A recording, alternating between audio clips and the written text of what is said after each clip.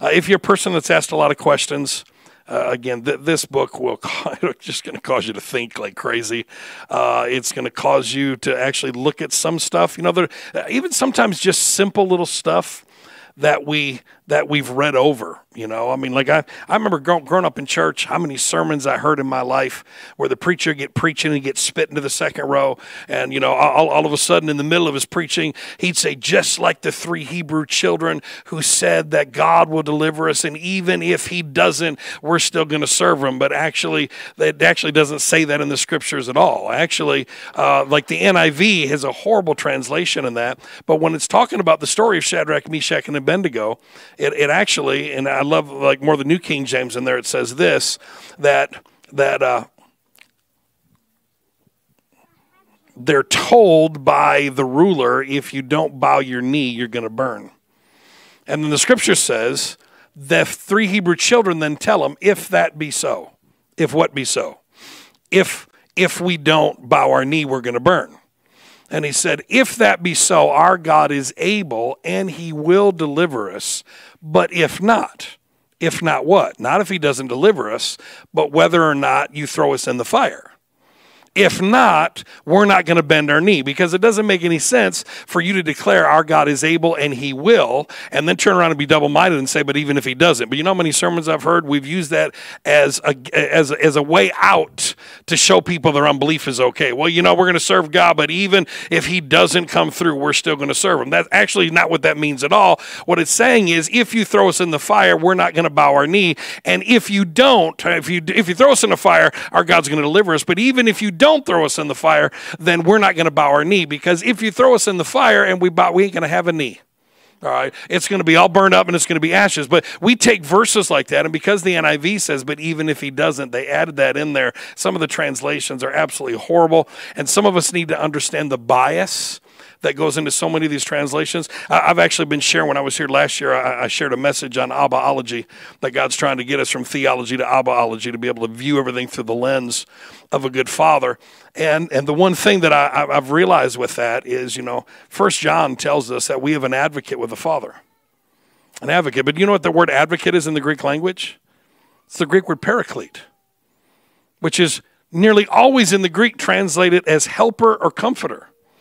But they took the one meaning of the word, and the translators, because most of them were Calvinists, they took the one word and made it a judicial term, that we've got a lawyer with the Father. So, and this idea of that Jesus is up in heaven and he's litigating in our behalf, rather than realizing that we have a comforter with the Father. We have a helper along with the Father, that when we sin, he's faithful and just to forgive us and cleanse us of all unrighteousness. Well, he's not comforting us in our sin. What's his comfort? He's telling us we're better than we're acting. We've got a helper with a Father who's saying, listen, I've already cleansed you. I've already forgiven you.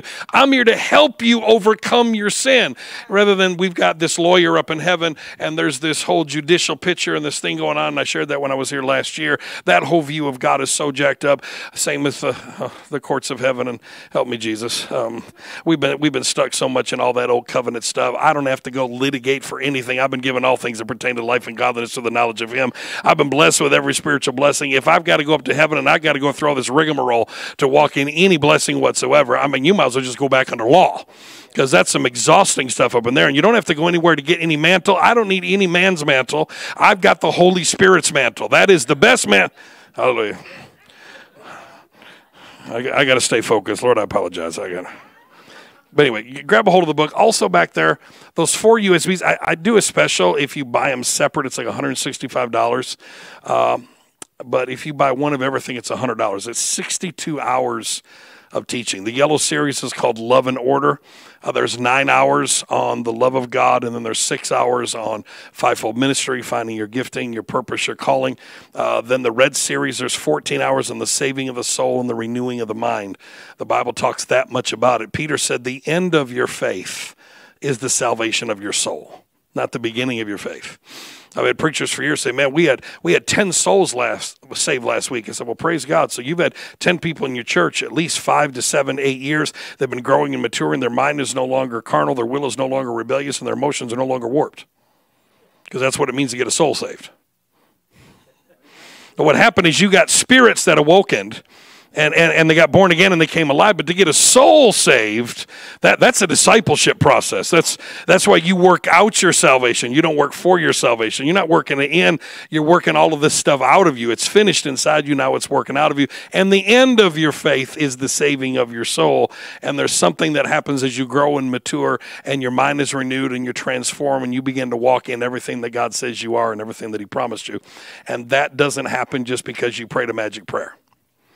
I mean, you pray the prayer, and man, you're whole and you're complete in him, but now you got to work all this out because now you got to convince your mind of what your spirit already knows. Matter of fact, I was told my whole life, well, you know what? They got it in their head. They need to get it in their heart. The truth is you already got everything in your heart. You need to get it in your head. The problem is not your heart. You got a finished work in your spirit, but now you need to get what's in your spirit to spill out on your body, and it needs to get in your mind, your will, your emotions, and your thinking, because as a man thinks, so is he, not as a man believes. You can believe one thing in your heart, but if your head is arguing with your heart, you're going to end up doing what your head is saying rather than what your heart is actually saying. That's why we work out our salvation. It's an inside-out job. It's not an outside-in job. So anyway, hallelujah. But there's some rich stuff in that series. The Blue series, there's 14 hours on how to understand the scriptures, how to study them, there's more than 300 figures of speech in the Bible. I mean, the Bible is not a children's book. I've had preachers try to argue with me. Can we turn the mic up a little bit? Like, I'm going to wear myself out if I can't hear myself. As I preached already this morning, and I know I'm already loud enough. I'll pull it down. I promise. It's just, I can already tell I'm straining and I'm tired because I was up all night. God bless you. See? I guess Peppa Pig. Ooh, I just felt some air too. Hallelujah. Whew. That was a nice breeze coming. Okay. We have more than 300. I've had preachers try to argue with me, and they said this to me. They said, the Bible is so simple, a fifth grader can understand it. I said, I agree. If you're a Jewish fifth grader in the first grade. If you're an American fifth grader, 21st century, it's not near as clear and easy as you think. There's all kinds of nuances. There's all kinds of language. You got to understand culture. There's so many things that we don't understand, and it's not just what it says. There's original languages that have different meanings and different understandings, and I've got like 14 hours, and I walk you through the little bit of what I shared this morning about the difference between God actually saying it and God breathing on it. I deal with also on there too, because it's very important for us to understand how to have a proper relationship with the Bible. The Bible is not the fourth person of the Godhead. All right. I love what C.S. Lewis said. C.S. Lewis said that the Catholic Church had a person pope, but then the Protestants made a paper pope. So they still had all final authority going to a book. And the mantra of the Protestant Reformation was sola scriptura, which is scripture alone. The problem is there's no scripture for it.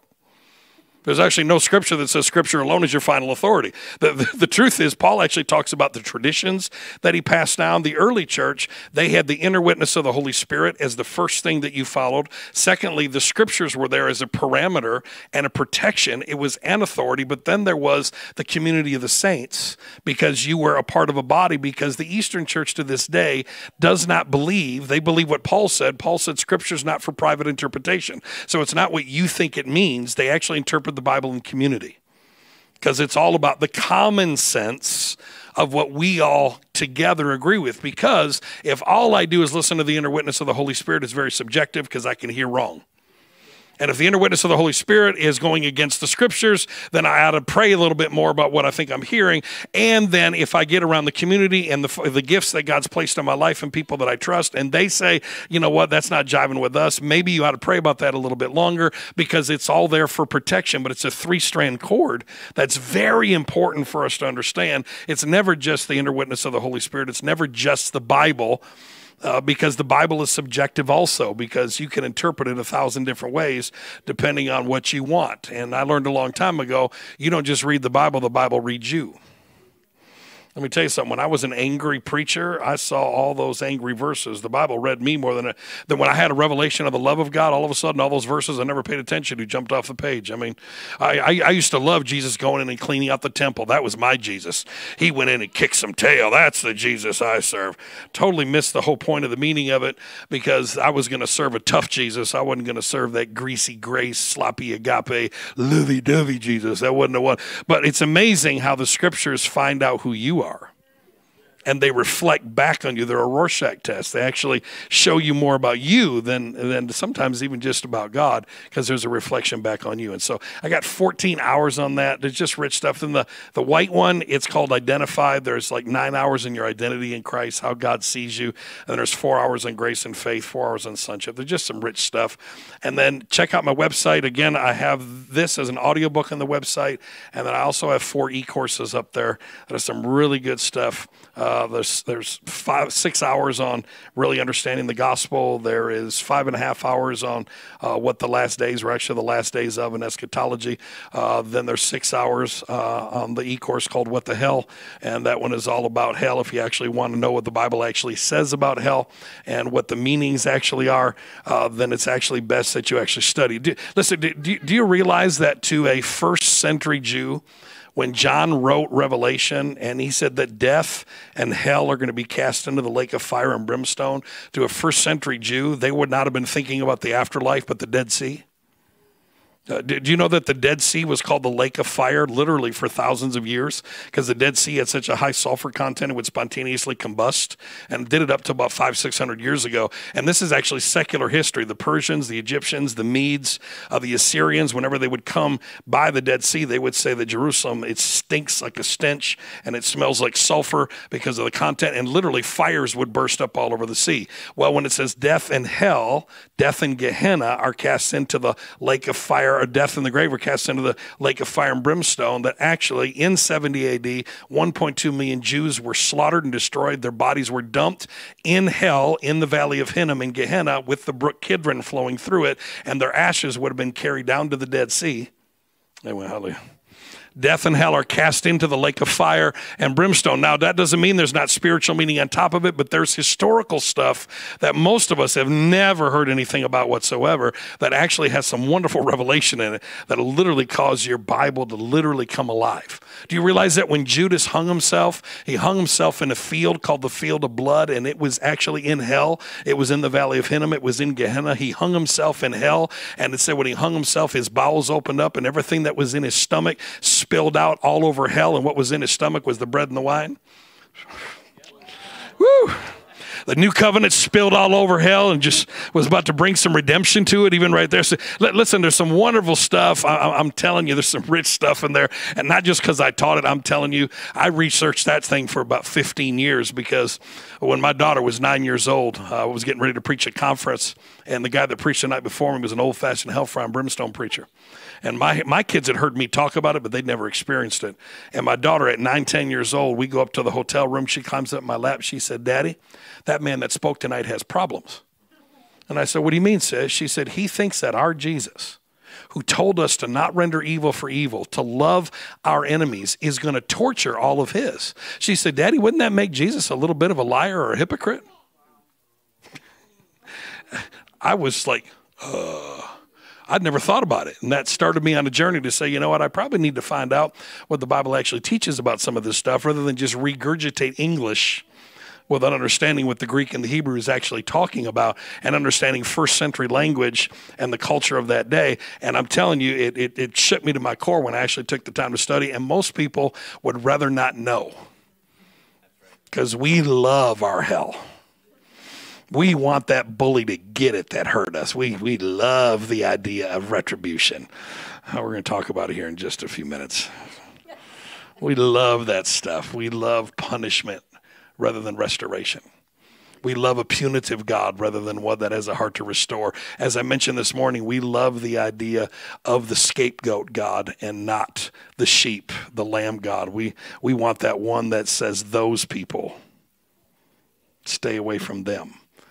But the heart of God is incredibly, incredibly inclusive.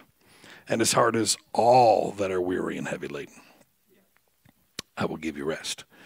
Incredible heart. So anyway, take your Bibles. Turn with me to John 18. John 18. Let me get to my assignment for tonight. Please check all that out. There's some rich stuff back there. I believe it to be a blessing to you. I'm going to start in John 18, starting in verse number 4. 18:4. Jesus, therefore, knowing all things that would come upon him, went forward and said to them, "Who are you seeking?" They answered him, Jesus of Nazareth. Jesus said to them, I am he. And Judas, who betrayed him, also stood with them. Now when he said to them, I am he, they drew back and fell to the ground. And he asked them again, who are you seeking? They said, Jesus of Nazareth. Jesus answered and said, I've told you that I am he. Therefore, if you seek me, let these go their way, that the saying might be fulfilled, which he spoke, of those whom you've given me, I have lost none. Then Simon Peter, having a sword, drew it and struck the high priest's servant and cut off his right ear. The servant's name was Malchus. So Jesus said to Peter, put your sword into the sheath. Shall I not drink the cup which my Father has given to me? Now, let me give you just a few moments of a little bit of where this came from. Nearly every year around November and December, I spend time, of course, it's the holidays, so I'm able to be home a little bit more in my office.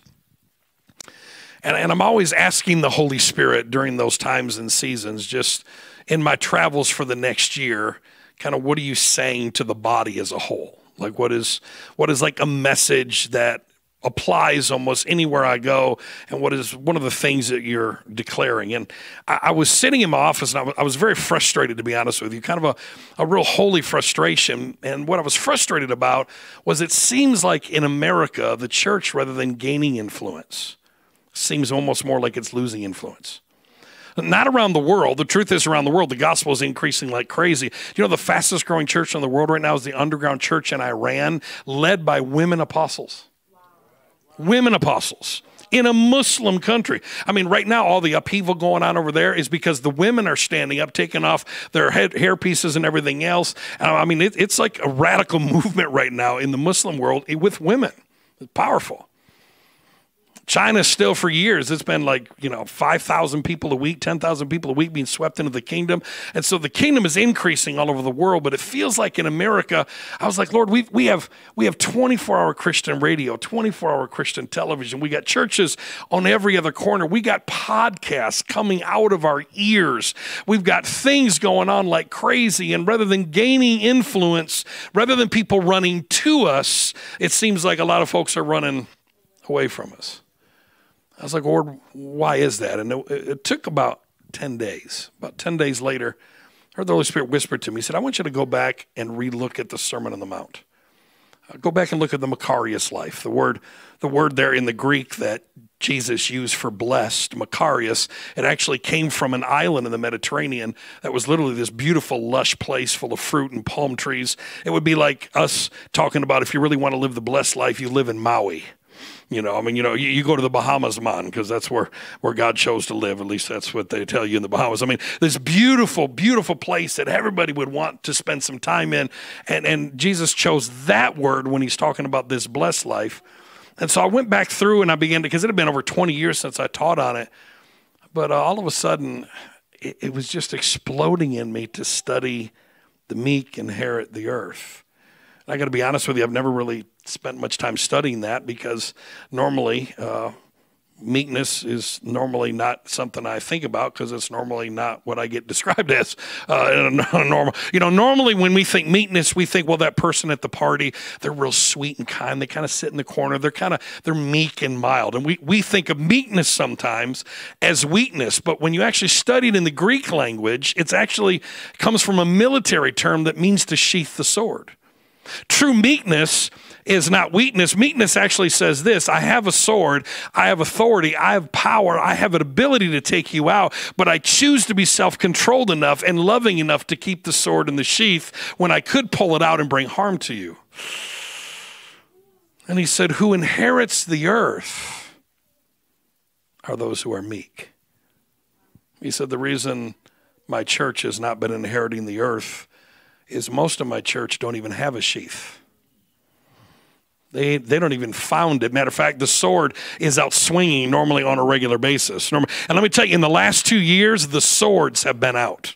I mean, I'm telling you, I know people that have been friends for 50 years who don't talk anymore because of the elections of the last couple of years. I mean, not even a discussion anymore. All of a sudden, rather than faithful dialogue where we can sit and still talk as friends and agree to disagree, it's like, no, you're on this side, I'm on that side. We're no longer friends anymore. And the sword comes out and we spend our time cutting and attacking and we wonder why we're losing influence when rather than demonstrating meekness, which is not weakness, but real strength.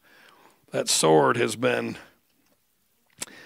I don't know about you, but man, when I was growing up, and not even when I was growing up, even over the last 20, 25 years, I remember my kids came home when they were teenagers from a concert, and the person that took them all, that was helping out with the youth ministry at the time, wouldn't let them stop to McDonald's to eat. And my kids got home. They're like, Dad, they wouldn't let us stop at McDonald's. Everybody wanted to go to McDonald's. I said, why wouldn't they let you stop at McDonald's? They said, well, we're boycotting them for some reason. I called that youth leader on the phone. I said, listen, I'm here to tell you something right now. You don't put your little personal little pet peeves on my kids. Take the kids to McDonald's. They're like, well, they support something LGBTQ. I said, so does every other company that you support. You just don't even know it because they're there to make money. All right. I mean, if you're not going to support something that disagrees with something you disagree with, you better buy yourself some cattle in your backyard, better buy some chickens, you better buy some wool and some sheep, and you better start growing some cotton, because there's going to be somebody that's going to do something that you don't agree with. But it's like in the American church, if we're not fighting someone, we just don't know what to do. Because we got to be against somebody. We got to fight somebody. There's got to be the other. There's got to be an us versus them, or we almost don't even know how to function. I remember back here in September of 2020, I got an email from one of the partners of our ministry who'd supported us for 10 years. And just 5 years ago, they sent me an email that said, the message you carry has transformed our family, our life, our marriage. It's been so amazing. We're so honored to know you and partner with you. And in 2020, in September, I get an email from them. And the wife said, my husband and I have a couple questions for you. Number one, we want to know who are you voting for in this next election.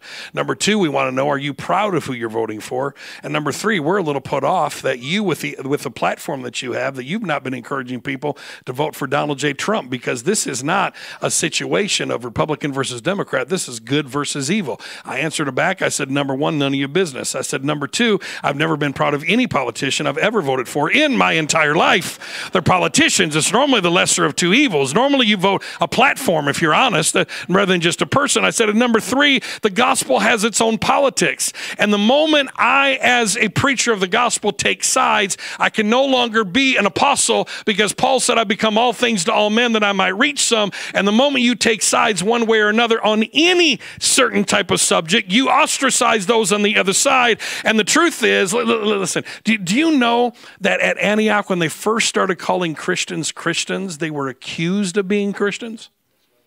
That was not, the word Christian was a political phrase that Rome gave the people of the way because they were so frustrated because they wouldn't choose sides. They were the ones right smack dab down the middle who were there to reach as many people as they could. And so they said, well, we got to call them something. We're going to call them all Christians. And they accused them of being like Christ. When's the last time we got accused of being a Christian? That's a whole nother ball game than just coming up with some type of phrase. See, the sword has been out. The sword has been out. See, this is something Peter missed. Matter of fact, when you go to the book of Luke and you read this in the book of Luke, I chose John because it uses the name Malchus, and I'm going to get there in just a minute. But when you study in the book of Luke, the chapter before, Jesus is having a discussion with the 12, and he said this. He said he's getting ready to go to Gethsemane, which is this story that I read to you, and he tells the 12 something. He said, when I sent you out the first time, I sent you out 2 by 2, and I told you not to take an extra script, don't take any extra clothes, don't bring any money, and I don't want you to bring a sword. But now I want you to bring some extra clothes, bring some money, and I want you to bring a sword. And one of the disciples said, we have 2. I've always wondered, who was that? You know, I want you to think about this. Now, when I read my Bible, this stuff just like pops off the page at me like crazy because it's how my mind works. When I read scripture and Jesus is telling 12 people to bring a sword, and one guy says, we got 2, and then Jesus says something even crazier. He says, that's enough. Enough for what? I mean, you just told 12 individuals to bring swords. One guy says, we got 2. I think it was probably Peter. God bless Peter. I mean, it's just, that was Peter. Peter's the first one out of the boat. Peter's the one you hear before you see. Amen. He was a sanguine to the core, no doubt about it. But anyway.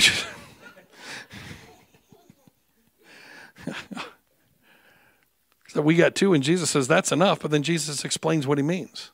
So that it might be fulfilled by the prophet, that he be numbered among the transgressors.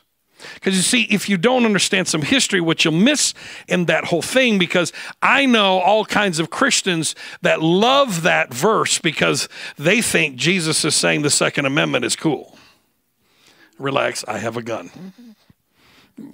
Jesus said, he even told him to bring a sword. It's like, yeah, but you didn't read the rest of the story and you didn't know the context, because if you actually study the context in that story, what happened is Rome, when they conquered Israel, they allowed them to worship their God. But what Rome chose to do is they realized after their first year that 2 to 3 million Jews come every single Passover, Pentecost, and Tabernacles to worship, and they only had a few garrisons at Caesarea Philippi. And so Pilate is really nervous because now during Passover, you got a couple million Jews marching through the streets, having a party, singing the song of Moses, the horse and the rider is he thrown into the sea. And they're walking by their oppressors and they're singing about their God delivering them from their oppressors. And so Rome said this could get ugly super quick. So Rome made a law that anytime the 3 major feasts or 7 feasts manifested 3 times a year come together, Rome said that if you have 10 or more men with 2 or more swords, it's considered insurrection.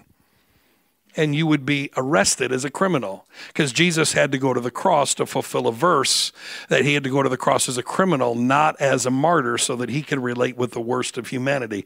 That whole thing has nothing to do with God giving you permission to now take up a sword and bring harm to somebody. It was literally fulfilling a prophecy. But you see, Peter missed the whole point. Peter used the sword. Jesus never told him to use the sword. He said to bring the sword. There was a reason for bringing it. It was to fulfill a prophecy. Peter takes out the sword, cuts off Malchus's ear. And let me just submit something to you. All right, you don't just try to cut off somebody's ear, because if you're just going for someone's ear, then you're chopping down. You don't ever do that, because the sword will get stuck in their shoulder blade. I'm telling you, he was going for his head, and Malchus pulled the Neo from the Matrix. He was, because I'm telling you, Peter was going for his head, and he ducked and got his ear chopped off. And Jesus says, put away the sword. If you live by the sword, you die by the sword. Peter put it back in its sheath, because it's the meek that inherit the earth. And Peter, you're not demonstrating meekness right now. You see, Peter was doing what most of us would have done. Peter was being biblical. It was biblical for an eye for an eye and a tooth for a tooth. It was biblical that if someone is harming you, you can get back after them. But you see, Peter wasn't being Christ-like. I've said for years now that I would rather have 1,000 Christ-like people in a county than 100,000 biblical ones.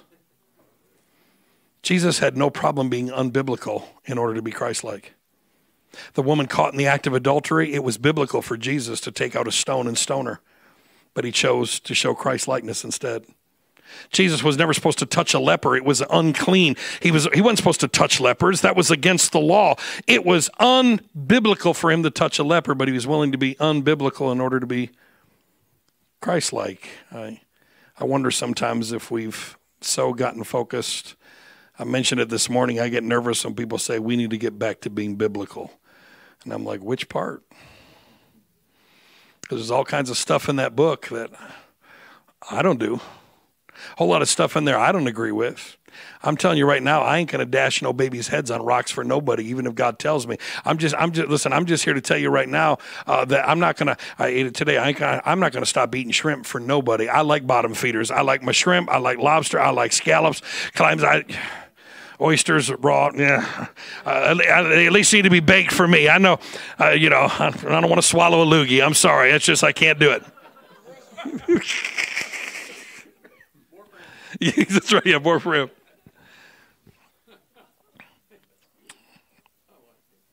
So we have a lot of people that are living biblically that are not living Christ-like. Because now I don't want you to misunderstand. I'm not saying being biblical is bad. What I'm saying is if you're truly Christ-like, you'll be truly biblical. Because you'll understand the whole purpose of the scriptures in the first place was to point to the Christ. And your heart is going to be about helping people and at times doing some things that seem like maybe, truth is, Peter was doing what he was taught to do. But Peter missed out on something. Peter didn't realize that it was easier to kill for Jesus than it is to die for him. That's what religion does. It's easier to kill. I told you earlier, I told you this morning that most people in America tend to prefer in the church Moses over Jesus. A lot of people prefer secure slavery over scary freedom. There's a security in that slavery. There's this safety that we feel. And yet that sword comes out. And we start swinging that sword. You know, Jesus one day is standing before Pilate in the chapter even before. And Pilate says, if you're a king, where's your kingdom? And Jesus says something powerful. He said, my kingdom is not of or from this world. It is for this world, but its genesis does not come from violence and anger and everything that your genesis is. My kingdom is not of or from this world, for if it were, my servants would fight. That word fight means to struggle, to strive, to fight, and to contend. That just described most of my life growing up in the Pentecostal church. Most of what we did was struggle, strive, fight, contend, get a hold of the horns of the altar. You got to strive to get in the holy place. You got to strive from it. We were struggling and striving for everything, but yet Jesus said, if my kingdom were from here, my servants would fight. But because my kingdom is not from here, my servants don't fight. You're bringing up that Jesus stuff again. Because it's easier to fight. Do you know that we don't have any examples in about the first 300 years or so of the church that they ever picked up a sword after Peter? Do you know that the Christians willingly laid down their lives for others? You know, me growing up in the Pentecostal Charismatic Church, I remember one of our favorite verses was Acts 1, verse 8. You shall receive power. Just, you know, because we couldn't just say power. Power. You know, if you didn't put a powerful P behind it, there was no power to it. Just, you shall receive power after the Holy Ghost has come upon you to be my witnesses. Jerusalem, Samaria, Judea, the uttermost parts of the earth. And I remember being taught that you need the power of the Holy Spirit to be a witness to your neighbor. But it dawned on me several years ago that when I became a grandparent 8 years ago, if you sit down next to me at a mall, within 30 seconds, you're going to see some pictures of my granddaughter. I don't need any power to tell you about someone I love. Listen, you don't need the power of the Holy Spirit to share Jesus with people, because someone you're in love with, you can't wait to tell people.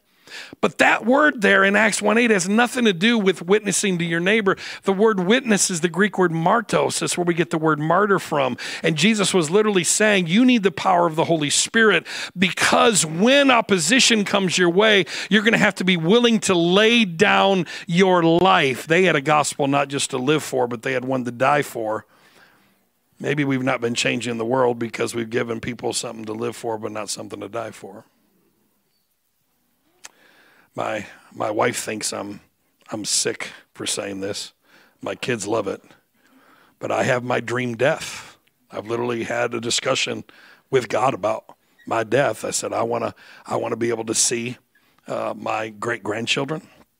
I want to live a good, full life, and then I want to be preaching in a third world country and be martyred in my 90s, live a good, full life, and I'll take the martyr's crown. I remember saying that. My wife's like, you're sick. My kids are like, that's cool, Dad. Like, that's awesome. That's something we'd like to tell our grandkids about. And I'm like, amen. I'd rather be preaching the gospel in a place that no one's ever been and die with him and die for him rather than try to kill. Laid down our life. Do you know that the Christians in the early church, they were known that while they were being thrown to the lions, they would shout out in these arenas, Jesus loves you and we love you. Jesus forgives you and we forgive you. And while lions were tearing him to pieces, they were singing psalms and hymns and spiritual songs. They willingly laid down their life. That was the power of the Holy Spirit they needed, because they literally were about to lose everything. We think we need the power of the Holy Spirit to tell our neighbor. Well, if it's the Holy Spirit that helps you tell your neighbor about something, the Jehovah's Witnesses do a whole lot better job than we do. Them Latter-day Saints boys, man, they're out there on their bikes and they're huffing it, man. The power of the Holy Ghost must be all over them, because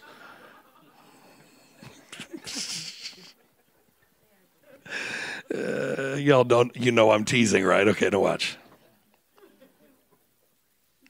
Peter, put away the sword. The sword is easier. It's easy to take out the sword. It's easy to start cutting. It's easy to start fighting. Let me tell you, man, I can preach this because for a lot of years, I grew up in a town called Bay City, Michigan. Before there was anything called MMA fighting, there was something called the Tough Man Contest. And the Tough Man Contest, before MMA was ever made legal, the Tough Man Contest was the one thing, and that started in my town, Art Dorr, who pretty much runs Bay City, where I grew up. And in Bay City, it was a lumber town. Matter of fact, how many of you have ever heard the story of was it Babe the Blue Ox and Paul Bunyan, the big logger, based on a man by the name of Babe LaFramboise, who was a 7'4", 500-pound logger from Bay City, Michigan, who literally could take down trees with like 6 or 7 swipes. He was a known brawler. I graduated with about 10 LaFramboises. It was all now his kin that had gone on, and he was killed. Famous story in our town. He was killed because he beat this guy up in a bar down on the river, and the guy came back in later, slit his throat, and dumped him in the river and killed him. I mean, so the town I grew up in has more bars per capita than any city in the nation, and all we did was get drunk, high, and fight. That's all we did. Loved doing it. Just brawls constantly. This smile I have is not because I'm a redneck. I had stuff knocked out. I did stupid stuff because it's just all that we did. I love fighting. And then at 19, I have this awakening and this experience with Christ. And I go to Bible school. And all of a sudden, I realize someone gets on my nerves. And I'm like, I probably shouldn't have hit anybody. Because I don't think Jesus would be all right with hitting people. But I found out that I didn't have to hit somebody. I realized I had a near photographic memory, and I was decently smart, and when I read something, I hardly ever forgot it, and I realized I was smarter than you, and I learned I could fight you in different ways. I could make you look dumb, and I look smart. It's still the same spirit. It's still fighting. It's just a different way. Nowadays, we have fighting on keyboards. Come on, we've got armchair theologians and armchair politicians, everybody fighting stuff they'd never tell anybody face to face. They got no problem saying in the keyboard when no one is in front of them. But it's the same spirit behind it. It's the sword that's coming out because we just feel like we have to be right. And it took me years to figure this out and nearly lost my marriage because I couldn't figure it out. That you have a choice. Do you want to be right or in a relationship? Do you want to be right or in relationship? Because if you just want to be right, good luck. You're probably going to be married 2 or 3 times. If you really want to be in relationship, you have to realize that it's more important for the relationship than it is you being right.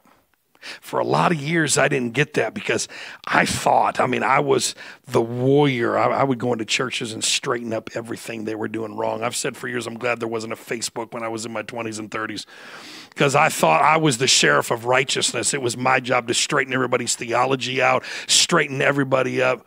And then you get a little bit older, and at 55 now, when someone wants to fight me, I just tell them, you win. I have no desire to fight. I've lost all that desire to fight. Now listen, it doesn't mean we don't have opinions. And listen, I don't want you to misunderstand. We need Christians in politics. We need Christians in every facet of society. But how we change the world is not how the world does it. We don't do it through rhetoric and fighting and anger and taking out the sword. We do it through love and service. It's how we go about bringing change that is what's important. We're not the ones out screaming at everybody else. We're the ones that are getting involved in building relationships, and we're seeing lives change through love and serving them, not through yelling at them. It just doesn't work. So we have that choice. So I'll give you just a few testimonies about where I was not too long ago. About 22 years ago, I had one of the elders and his wives in my dad's church. I got done preaching on a Sunday, and they came to the altar, and they said, would you pray for my wife? And I said, what do you need prayer for? She said, I was just diagnosed with breast cancer. And I said, not going to pray for you. She said, why? I said, prayer's not what you need. They said, what do you mean? I said, well, I'm a part of the legal board here at the church, and over the last couple of weeks, we went through the giving statements, and your tithe has been sporadic. That's why you got cancer. no empathy. I was biblical. I could give you a verse for it. You're cursed with a curse because you weren't doing something. You didn't dot the I and cross the T, and so that's why you got cancer. Literally, I've looked back at that for years in horror, absolute horror. I mean, that was not the heart of Jesus at all. Everybody could say amen to that. Like, not even close to it, but that's who I was because I was right. And I was more concerned with being right than being in relationship. It's sad to me, though, that that's where so many in the body are. There's maybe some of you in here or some that will listen to this in the future. You have family members that you're on the outs with, and you want to humble yourself and go work it out because you're right and they're wrong. What's more important, being right or being in relationship? See, I've made up my mind through the years. I've lost way too many relationships because I was way more concerned with being right. I was way more concerned with my ideas of justice, and that sword came out. And let me tell you something. If there was anybody that understood this, it was Jesus. Jesus is hanging on the cross. He's being unjustly beaten, unjustly crucified. And if anybody could have took out the sword and called 10,000s of angels to wipe everybody out, instead he kept the sword in the sheath and he said, Father, forgive them. They know not what they do. And he kept the sword in the sheath, and he inherited the earth. Because it's easier to take out the sword and start cutting. I still remember we had a couple about 7 years ago when we still lived in Michigan. I ran into them at a restaurant. I said to my wife, I need to go talk to them. And she said, who are they? She didn't remember who they were. And they'd been a part of my parents' church about 10 years before that. And back then I was preaching every holiday at my dad's church. And they'd been there for about 6 months. They'd heard me speak a couple times. And they came up after me at one of those services and they said, man, we love when you come. We love the word. We love the passion. And, you know, we would love sometimes just to like hang out or go out to a meal with you. And I said, so are you needing some ministry? They're like, well, no. And I'm like, no, we just want to hang out with you. I said, so you want my personal time? They're like, well, yeah. And I'm like, well, do you tithe? They said, why? I said, I don't hang out with cursed people. Aren't you glad I didn't show up here then? Listen, I'm just telling you this because I want you to see literally how far. I mean, I was an A personality out of control, almost 100% choleric A personality. My number one love language is acts of service. I loved the law. The law was my life, man. Get in, get out, or get run over. That was my favorite song from the Rhema Singers. Better get in, get out, or get run over back in the 90s. And you better get in with what I'm doing, get out of my way. I'm going to run you over in Jesus' name because that's obviously what he would do.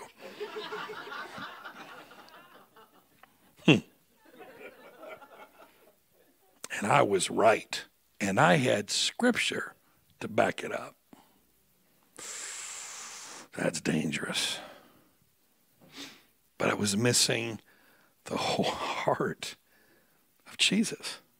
The whole point of all this was the heart of the Father. And I missed it for so many years because I thought it was my job to straighten everybody up. The truth is I couldn't even straighten myself up. You see, I think Peter here is a picture of all of us. We've met Jesus. We've had a revelation of him. But we're still vacillating between two covenants. Peter struggled going back and forth with mixture.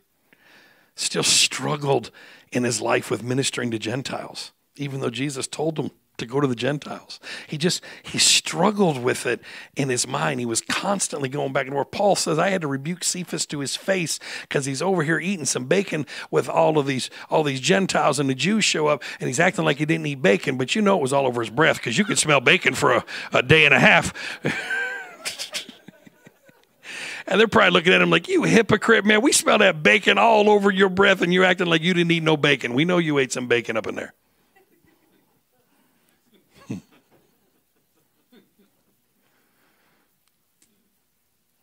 But Peter takes out the sword and rather than heal Malchus's ear. Now, listen, I'm going to try to land this plane here. Malchus is actually translated reigning king. Malchus is a picture of all of humanity. All of humanity are reigning kings who just don't know they're reigning kings. That's the beauty of the gospel. The gospel is not an announcement of your sinship. It's an announcement of your sonship. The gospel announces what Christ already did for you 2,000 years ago objectively, but until you subjectively experience it, you don't get to experience what is already true of you objectively in Christ Jesus. And so the beauty of this, that's why God takes Peter up on a rooftop and shows him pigs in a blanket and shows him some wonderful Texas barbecue, or North or South Carolina or wherever you're close to, but just in Kansas City, but just whatever. It was all that good stuff. And he said, I've never eaten any of that. And the revelation he gets from it is when some Gentiles come the next day and say, come to our place, the revelation Peter said is, God showed me not to call any man unclean. I want you to think that through for a minute. The revelation Peter got is God told him not to call any human unclean. Whew, there's some huge implications to that.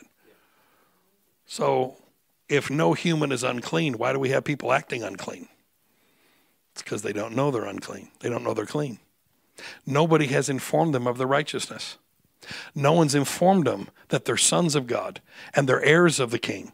No one's informed them that because of what Jesus did for them, because of one man's righteous act, all were made unrighteous, but now because of one man's righteous deed, all were made righteous. That's why our job, Paul said, is to awaken people to righteousness, and then they'll stop sinning. He didn't say go around and tell everybody to stop sinning and then awaken righteousness. He said awaken them to the fact that they're already righteous. Awaken them to the fact that they've already been made righteous in Christ Jesus and that they're clean. The only reason they're acting unclean is because no one told them they were clean. They don't think they're clean. They don't believe they're clean, so they're acting unclean.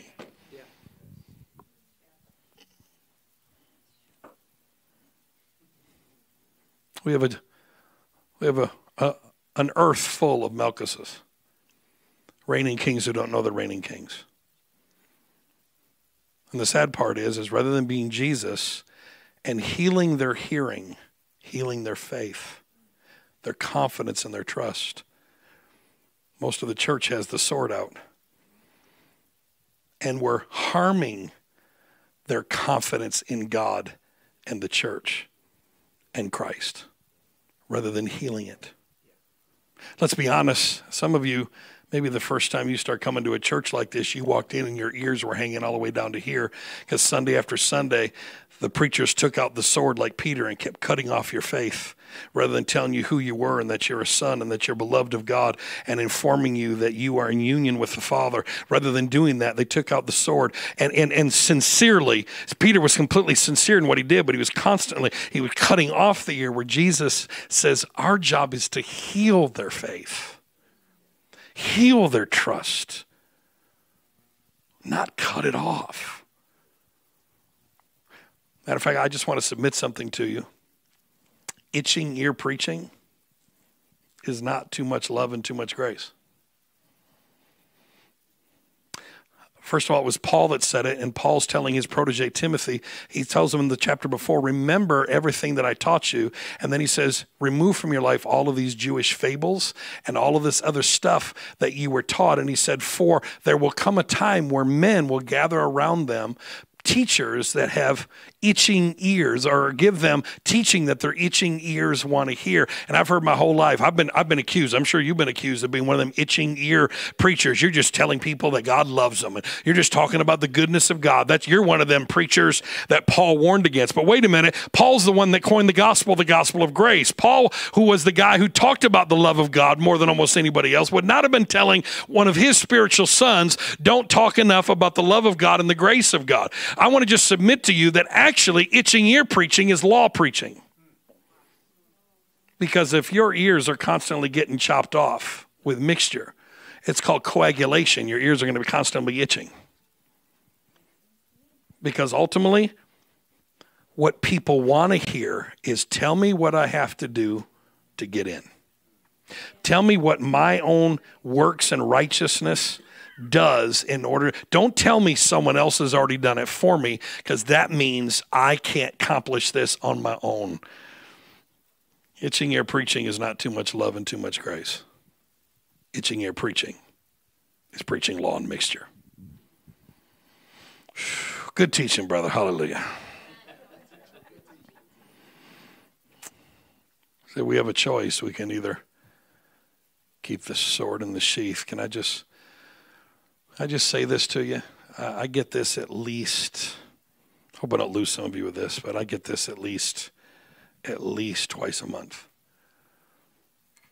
Someone will contact me, whether through email or an inbox on Facebook, and they'll say, my daughter just came out as a lesbian, or my son just came out as gay, and they're getting married and they're having a wedding. Should I go? And I don't hesitate. I say, absolutely. Because the relationship is more important than being right. The American church, the evangelicals applauded the people in Oregon that wouldn't bake the cake. Good for them. You didn't bake the cake for a gay wedding. But this is what we never think about, because we don't think this stuff through. But they probably baked 20 cakes for pedophiles who they didn't know had them bake a cake because they were molesting a child by drawing them into their house by giving them a birthday cake. But as long as we don't know about it, then we're good with it. Amen. Y'all are getting real quiet on me. So you see, we don't take more than an inch deep with most of this stuff and think it through. Bake the dang cake. For crying out loud. Are you kidding me? Go to the wedding. Well, I don't agree with that. I think it's an abomination. It's not about that. It's about your child. I've got one of the churches connected to me down in Houston back in 2019. The pastor and the associate pastor, who are sons in the faith to me, they took a bunch of people from the church down in June to the Houston Gay Pride Parade. And they set up tables with water on it directly across from the three guys with bullhorns screaming, God hates queers.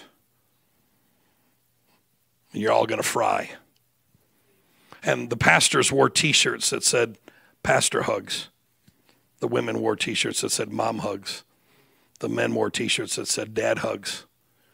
I got a call about 10 o'clock that night from my son in the Lord. He was sobbing. He said, I experienced Jesus today in a way I've never experienced him. He said these LGBTQ people would walk by and they'd see pastor hugs and their lips would start quivering and their knees would start going because they'd been ostracized by their faith community. And they came and fell in my arms just sobbing. He said, my shirt is drenched with the tears of the lepers of our culture.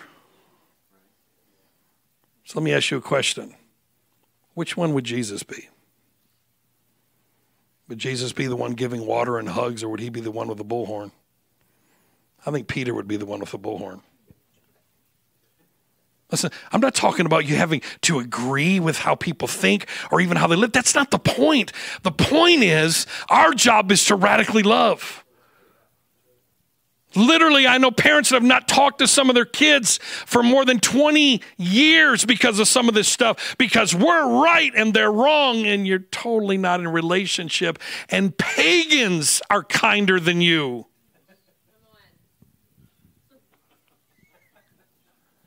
It's called religion on steroids. We had a young couple that started attending our church in Michigan. They were engaged, and they came out of a very legalistic Pentecostal culture. And when they told their pastor that they were leaving and coming to our church, the pastor started tearing into them and said, well, they don't baptize right over there, and so you're going to hell. Then they went and told her mom and dad, and her mom and dad immediately kicked her out of the house, said they weren't going to pay for her wedding, which was in 4 months, and told her that they weren't coming to the wedding. 4 months later, had to walk her down the aisle. I had to walk her down the aisle. And the parents were there. The dad was sitting in the second row. I'm not going to lie to you. The sword almost came out. I mean, I'm walking with his daughter, and I'm walking by him. I wanted to smack him upside the head so hard because nobody could walk my daughter down the aisle with me sitting there. That's some fighting words right there. That's my baby girl. I'm walking her down the aisle. Are you kidding me? That's called religion on steroids. You're going to let another man walk your daughter down the aisle because you disagree with what church she goes to? Are you kidding me? Complete heathens don't treat their kids that way. But that's what happens when you make up your mind to be biblical and not Christ-like. We take out that sword rather than keeping it in the sheath. I want to encourage you guys.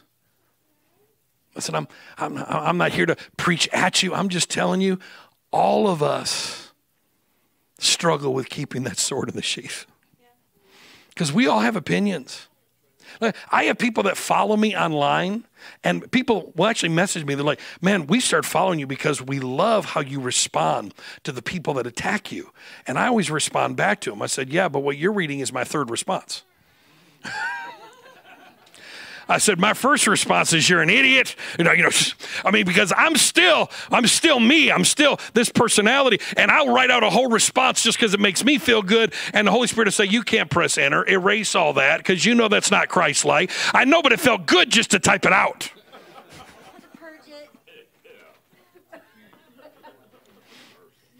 You respond so kindly to people. I was like, man, I'd love to tell you that that's just me 24/7, but I'm telling you, man, that sword still comes out sometimes.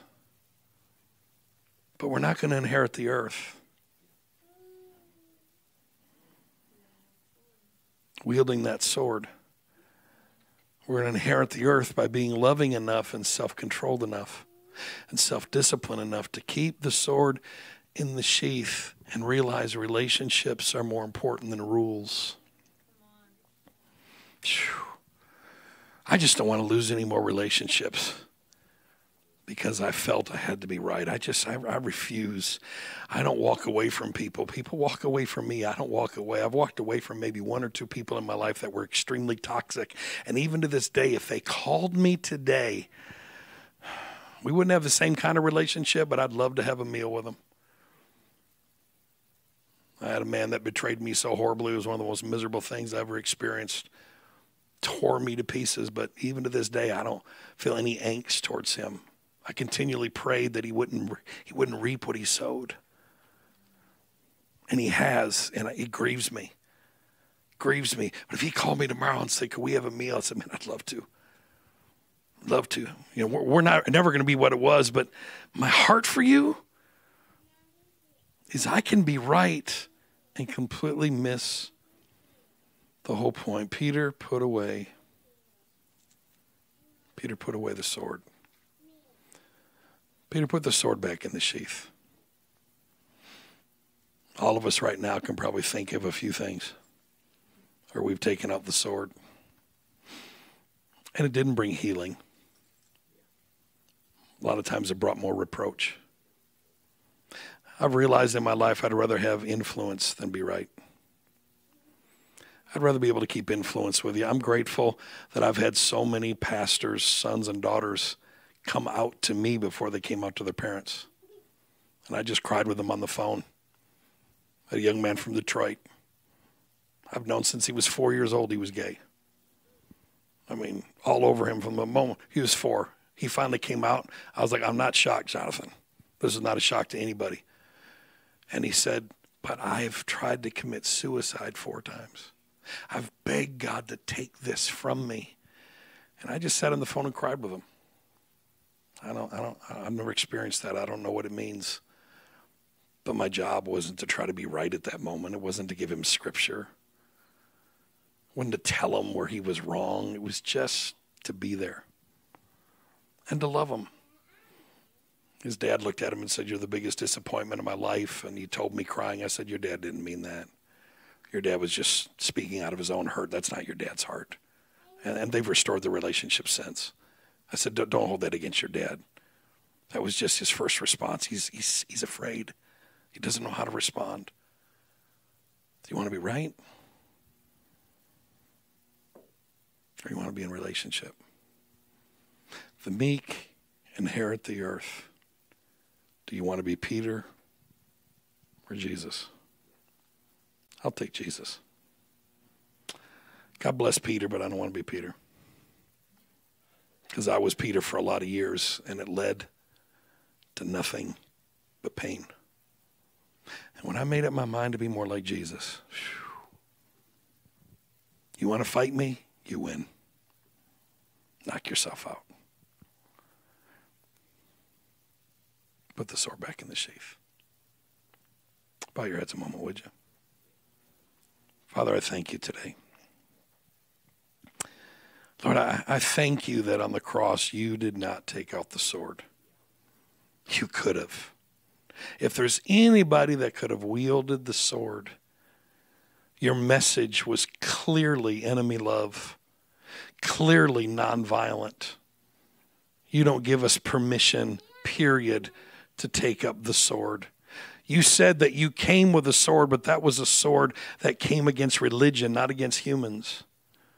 That was a sword that was against the law, not against people. We wrestle not against flesh and blood. Our struggle is not with other humans. It's with thought processes. It's with principles. It's with the things that are behind what people do. If we could ever find out why they're doing what they're doing rather than just what they're doing, we might have empathy and bring healing. Help us, Holy Spirit. Help us to live more like Jesus. Well, thank you for that. In Jesus' name. Now, would you do something just where you're sitting? Would you just kind of put your arms out like this, like you're in a receiving mode? I want you to take one of your hands and I want you to put them up to your right ear. Put one of your hands up to your right ear. And I want to pray this over you. Father, in Jesus' name, I ask that you heal the hearing of your sons and daughters. Lord, heal us from the cuts and the wounds that religion has brought on us. And I ask, help us to forgive the Peters that cut off our confidence in you and our trust and our faith. And rather than tell us who we were in you, they were reminding us of who we were not. And just heal the wounds that have kept our faith from truly manifesting and growing to where it needs to be. I ask, Holy Spirit, that you help us and teach us what it means to be meek. We want to inherit the earth. We want to see lives transformed, but it's not going to happen by might and power and authority. It's going to happen by love and service. I ask, Lord, that you would restore relationships. I ask for relationships between parents and children, spouses, relationships between brothers and sisters and aunts and uncles and cousins and family members, employers, employees, neighbors. Lord, relationships that are right now have breaches in them. I ask that you help us to humble ourselves and simply make up our mind to be the bigger person and not worry about being right, but be in relationship. Show us that it's not for just that other person. It's for us. It brings healing and grace and strength to us. And we'll thank you for it, Father. Thank you. Thank you for healing our hearing and our trust and our confidence. In Jesus' name. In Jesus' name. And let me release just a few things to a few of you that the Holy Spirit spoke to me as I was preaching. I kept hearing this. I mentioned this to you in the truck. But, man, it's just been stirring in me as I was trying to take a nap. I got a few winks, but there was stuff stirring in me about tonight. And, you know, I kept seeing, you know, of course, you guys are in this season of transition. And I remember several years ago, I was laying in bed, and the word transition, it was almost like it was in a dictionary, you know, and what I was seeing was tran, sit, ion. Tran comes from train or movement. In the movement or in the transition, make sure you sit on it. Be like Fonzie. All right, everybody under 35, Google that later. Just good old happy days. Be like Fonzie and sit on it, or in other words, in the movement, rest. And trust that Father is working it all out, because this is a season not of retiring, but this is a season of refiring. It's a transition and a shifting into the next season. And some of your most fruitful years are not behind you. Some of your most fruitful years are in front of you, because there's sons and daughters that are going to come and fill that place up, that you have that big old place, not just to make some money. And that's, thank God for that. That's a blessing, especially in this next season. But there's so many that are going to come and sit at your feet because of the heart that Father's dropped in both of you. And this is a season where Father's going to open up some crazy doors. I mean, some stuff's going to happen, and it's not just going to be way off. There's some stuff's going to happen like really quick, where you're just going to shake your head like, how in the world did that even happen? But this is a refiring. It's the spirit of Caleb, and this is what I saw on both of you. Caleb said, I'm 85, but I'm as strong now as I was back then. Both to go out and to go into war, therefore give me my mountain. Not let me go sit on the mountain, not speak the mountain away, because that's the lazy church. The lazy church wants Mark 11:23-24. We just want to speak to the mountain and it gets cast into the sea. The problem is when a mountain gets thrown into a sea, it becomes an island. And because you never conquered it and dealt with it, 20 years later, you get in a boat and you run back into it someday. And that's what's happened to a lot of these preachers that never dealt with their stuff. They didn't conquer the mountain. They just spoke it out of the way for a season, but never actually dealt with it. And this is a season where you have a heart of Caleb that says, give me my mountains. I'm going to climb this thing, put it under my feet, because then it never has any authority, and I'm going to be able to move forward in kingdom authority and life like never before. And all of the provision is going to supernaturally be there. Father, just wants you to just transit. I learn to sit and rest. Even financially, God said this to me many years ago. Jesus said, give and it shall be given. Good measure, pressed down, shaken together, running over, shall men fill up your lap. Well, there's only one way you can get your lap filled. You got to be sitting. And a lot of times we're not in the position for harvest because we're running around like Haggai. We're trying to fill up our bags, and there's holes in the bags because we're trying to do all this work. And the Father says, listen, if you just sit, I'm going to send people to fill your lap up. And I just saw Father filling your laps up with all the provision you need. Everybody, would you mind stretching your hands towards them? Father, I just release a fresh grace over my friends. I bless this man of God, Father. I bless this woman of God. I thank you for this next season of their life, Father, over these next few years as you're causing them to learn to rest in the midst of transition. I thank you for incredible grace, just grace, grace, grace, grace, grace, released in them and through them and all over them, Father. In the name of Jesus, in the name of Jesus. I heard the same part of transition for you guys, but I kept hearing this afternoon over and over and over and over again. And it's funny because normally when God speaks this to me, I'll hear over and over again, it is finished, it is finished, it is finished. Instead, I kept hearing, it is done, it is done, it is done, it is done, it is done. And I'm like, it is done. I mean, I normally say it is finished, but I mean, Father wants you to know it is done, and he's completely got everything in your hands. He's completely got it all figured out, and as you learn, and this is just what I saw to bring even clarity to you guys. The one thing that kept Timothy from functioning in his gift was intimidation and fear.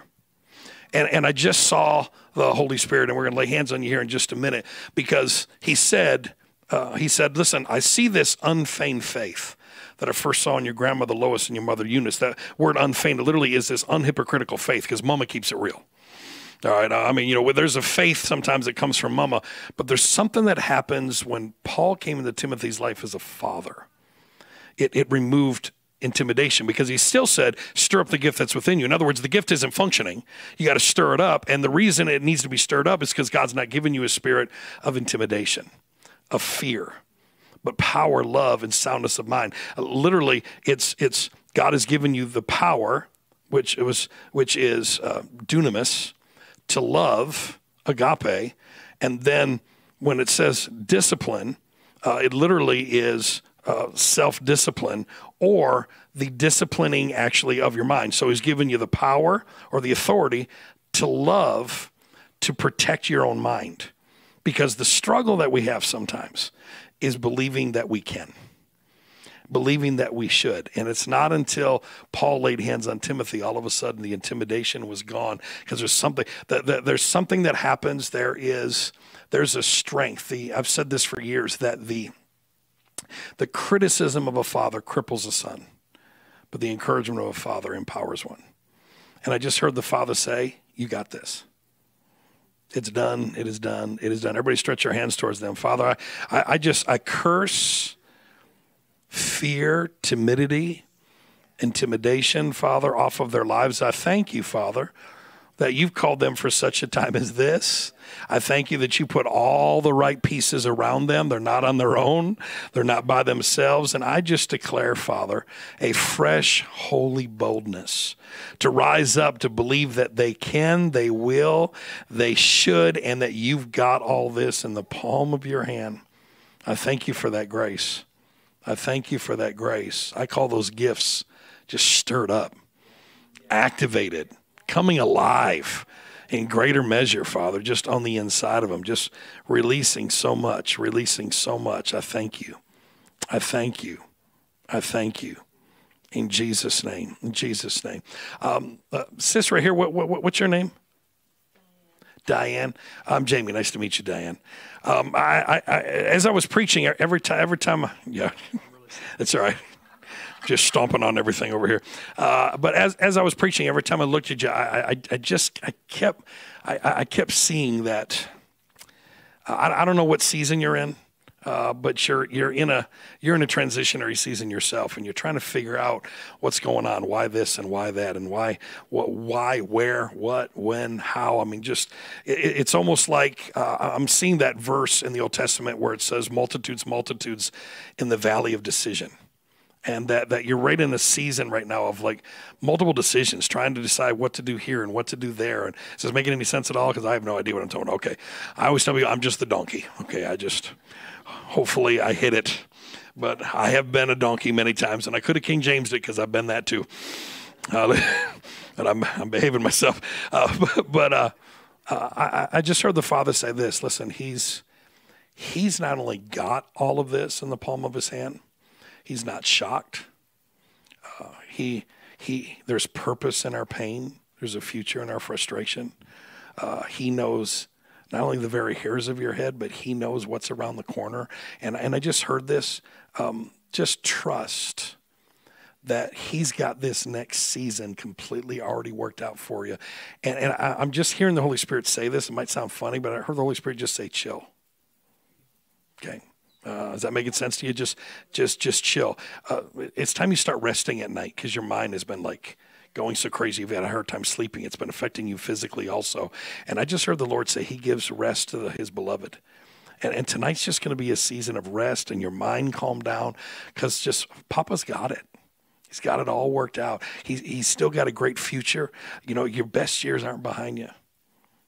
They're still in front of you. You're going to bring forth much fruit. I'm not going to say old age because the Bible says that. I'm going to say in your mature years. How's that? Amen. Because I'm old enough now that I don't like people saying the old age anymore. I'm declaring he's renewing my youth like the eagles in Jesus' name.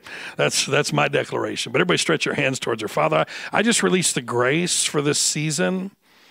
Father, all the transition, everything that she's walking through, I just speak life and health and healing. Father, you know everything that you've got for her, everything that you've got in the palm. You've got her in the palm of your hand, and you've got everything taken care of. I thank you for just peace. I declare the peace of God that surpasses all understanding, that right now when she can't figure it out, there's only one thing greater than understanding, and that's peace that goes beyond understanding. And I just release peace over her, Father, in Jesus' name. In Jesus' name. I kept hearing this just to encourage you. It's a new day. It's a new way. And there's a pioneer spirit in you. It's a new day. It's a new way. There's a pioneer spirit in you. There's this Star Trek grace in you, like Captain Kirk to go where no woman has gone before. And I just kept hearing the Father just say this. You know, there's incredible appointments that God has in our future. But sometimes what keeps us from future appointments is if we stay in disappointment. You know, anytime you put the word dis in front of a word, it means to undo. So like discord undoes the cord. Dysfunction undoes function. Disunity undoes unity. Discourage undoes courage. But disappointment can undo appointments. That sometimes, you know, it's like, because I'm telling you what I kept seeing. I kept seeing David. He comes to Ziklag, and Ziklag actually is translated the place of winding or twisting or turning. I call it the turning point. Every one of us have that Ziklag moment where we feel like, I know I went through this about 20 years ago where I'd lost everything. I mean, all my doors shut on me. I was booked up for 2.5 years, and all of a sudden I was a heretic, and everything got shut down on me. I mean, I had to start all over again. And in the process of all that, I felt like David, where David comes to Ziklag. He lost his family, lost his life, and he's crying out to God. But the scripture says that he encouraged himself in the Lord. That word encourage is the Hebrew Hebrew word shazak, and it literally means he conquered himself. He forced himself. He made himself, because sometimes we have to shazak ourselves. So, and encourage yourself doesn't mean that you have a positive confession fit in a mirror. You know, you're a winner. You got it. You can do this. That's not what encouraging yourself is. Literally, it's conquering ourselves in the midst of everything that we go through. But if David would have stayed stuck in the disappointment at Ziklag, he was literally 3 days away. 3 days later, he not only got everything back, but on the fourth day, he was crowned king of Judah. He was literally this close to his destiny.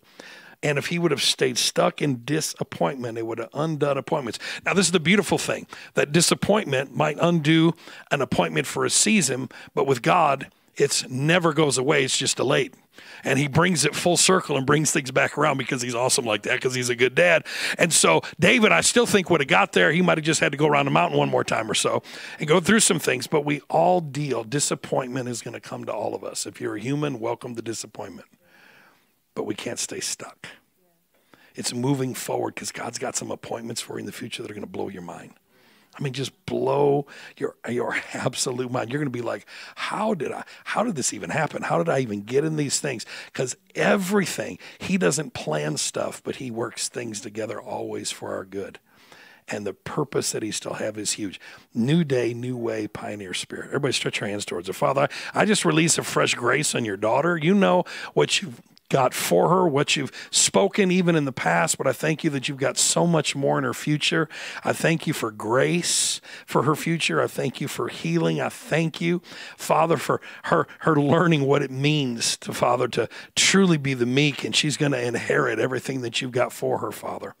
I thank you for that life that you demonstrate in us and to us and through us, and how amazing you are truly, Father, at that, in Jesus' name. In Jesus' name. Right back here, you guys. Have I met you guys before? I didn't think so. Are you guys attend here? Are you visiting? You were birthed out of here. So are you ministers? Okay, all right. Well, that makes sense then. Okay. Again, you know, sometimes you just see a little picture and then just open your mouth and stuff kind of just starts flowing. Man, I'm just going to tell you what I saw. I don't know anything that's going on with you. I don't know anything. Do you lead a church? Do you? Okay. I'm just going to tell you what I saw. You've been in a season where you felt like this, like things were lopsided.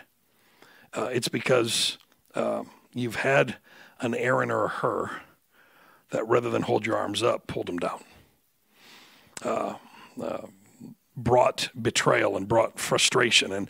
And so you felt like things have been, you know, it's like when God told Moses, he said, I want you to go up to the mountain and I want you to take Aaron and Hur. The problem is Moses was still doing the old model. He had the pastoral mindset of I call it fivefold man.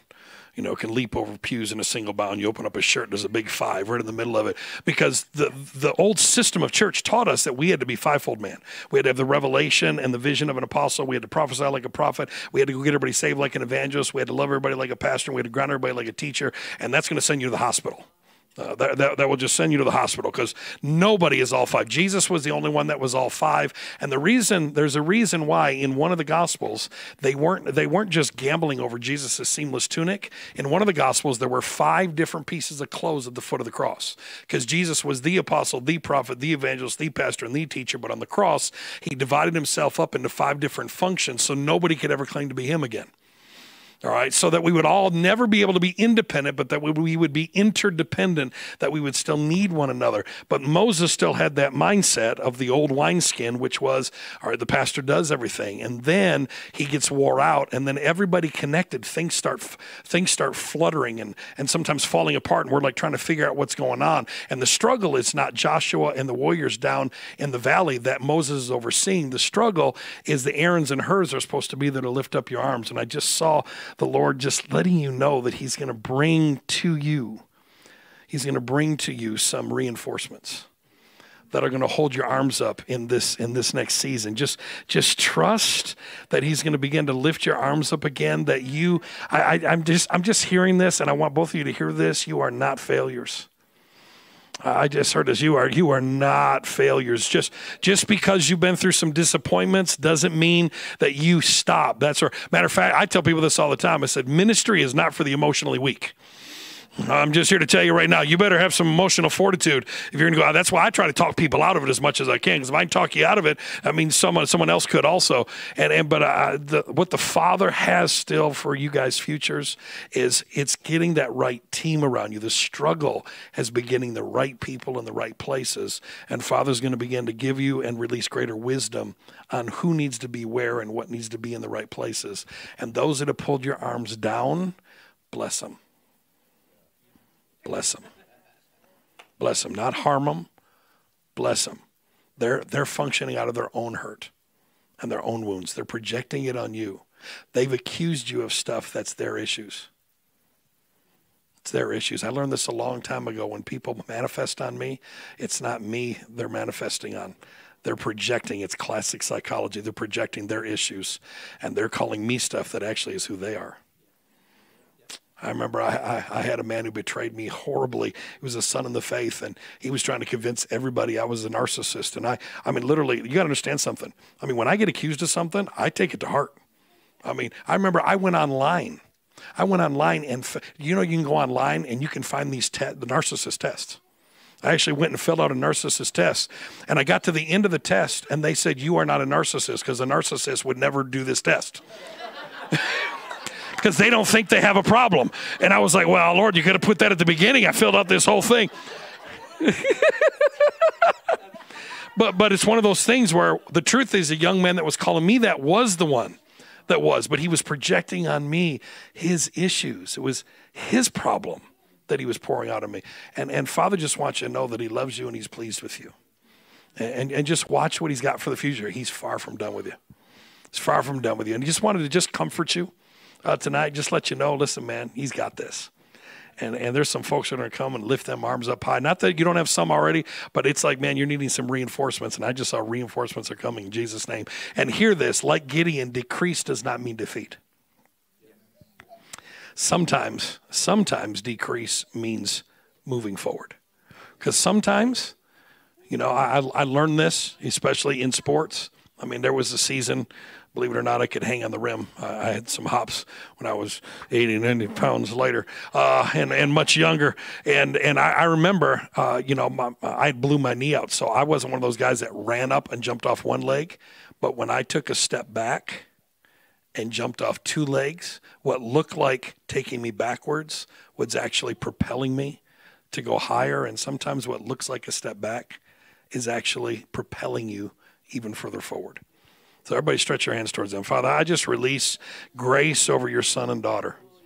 Lord, I thank you that, Lord, you've got everything in the palm of your hand. You know everything they need. You know everything they've dealt with, everything they're going through. And I just release your goodness and your grace over them, Father.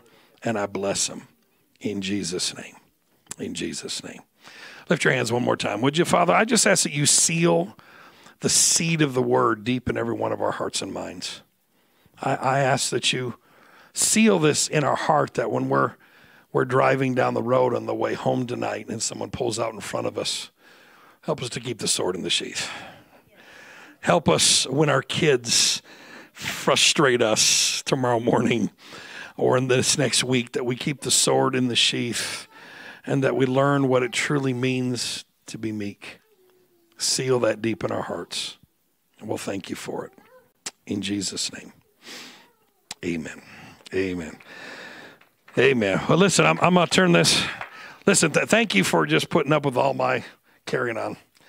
I had a blast today. I really did. I love to be in a house where I don't feel like I have to qualify every statement, because y'all are used to good teaching around here.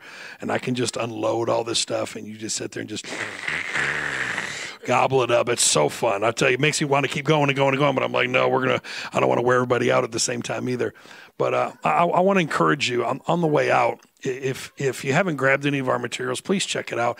Also, if you were here this morning and you wanted to still sponsor a child from a third world country, we have all of the packets back there. I tell you what, it's life-changing to do that. I encourage ministries to do it. A lot of times churches, their children's minister will sponsor a child, and the kids, all go together and they start talking, they send letters and everything to the kids. It's powerful stuff and life-changing. $38 a month transforms the life of a child, and it's powerful, powerful stuff. So, but also on the way out, going to receive an offering, and this is what I want it to all go towards tonight. About once or twice a month, when I have like an evening service, I like to take the whole offering and put it specifically towards my mission trips. I'm getting ready here in March to go back to Europe again for almost 10 days and preach in all kinds of places. Then we're scheduled to go back to Ecuador again. I've been invited. I've been preaching in Chicago for years in all these African churches. Most of them are people from Ghana that lead the churches. There's like 10 of them in Chicago. Every time I'm in Chicago, they have me come preach all week long, and they wear me out, and I have a blast with them, and we have a good time. And so we're working on also going to Ghana. And when you go to third world countries, of course, you don't go there to make money. Normally, you gotta raise all your funds. You got to take care of the flights, and then because I travel full time and 70% of my income comes through free will offerings from my traveling, I also then not only need to come up with what it costs for me to go, but then what I would have made if I would have been home. Where it's different if I was like leading a church or something and got a salary, they'd pay me even to do that. And so anything that you can do, the Holy Spirit will put on your heart to sow a substantial seed to help us with that. COVID caused all that to pretty much go away because we had to use it all just to function at times during COVID.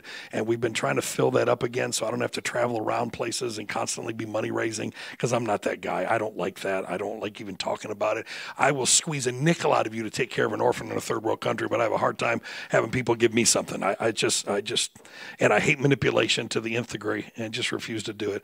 But if you'd do me one more favor, would you just bow your head and just ask the Holy Spirit what he would want you to sow and give. The thing I love is the Holy Spirit knows what we are going to need 8 months from now.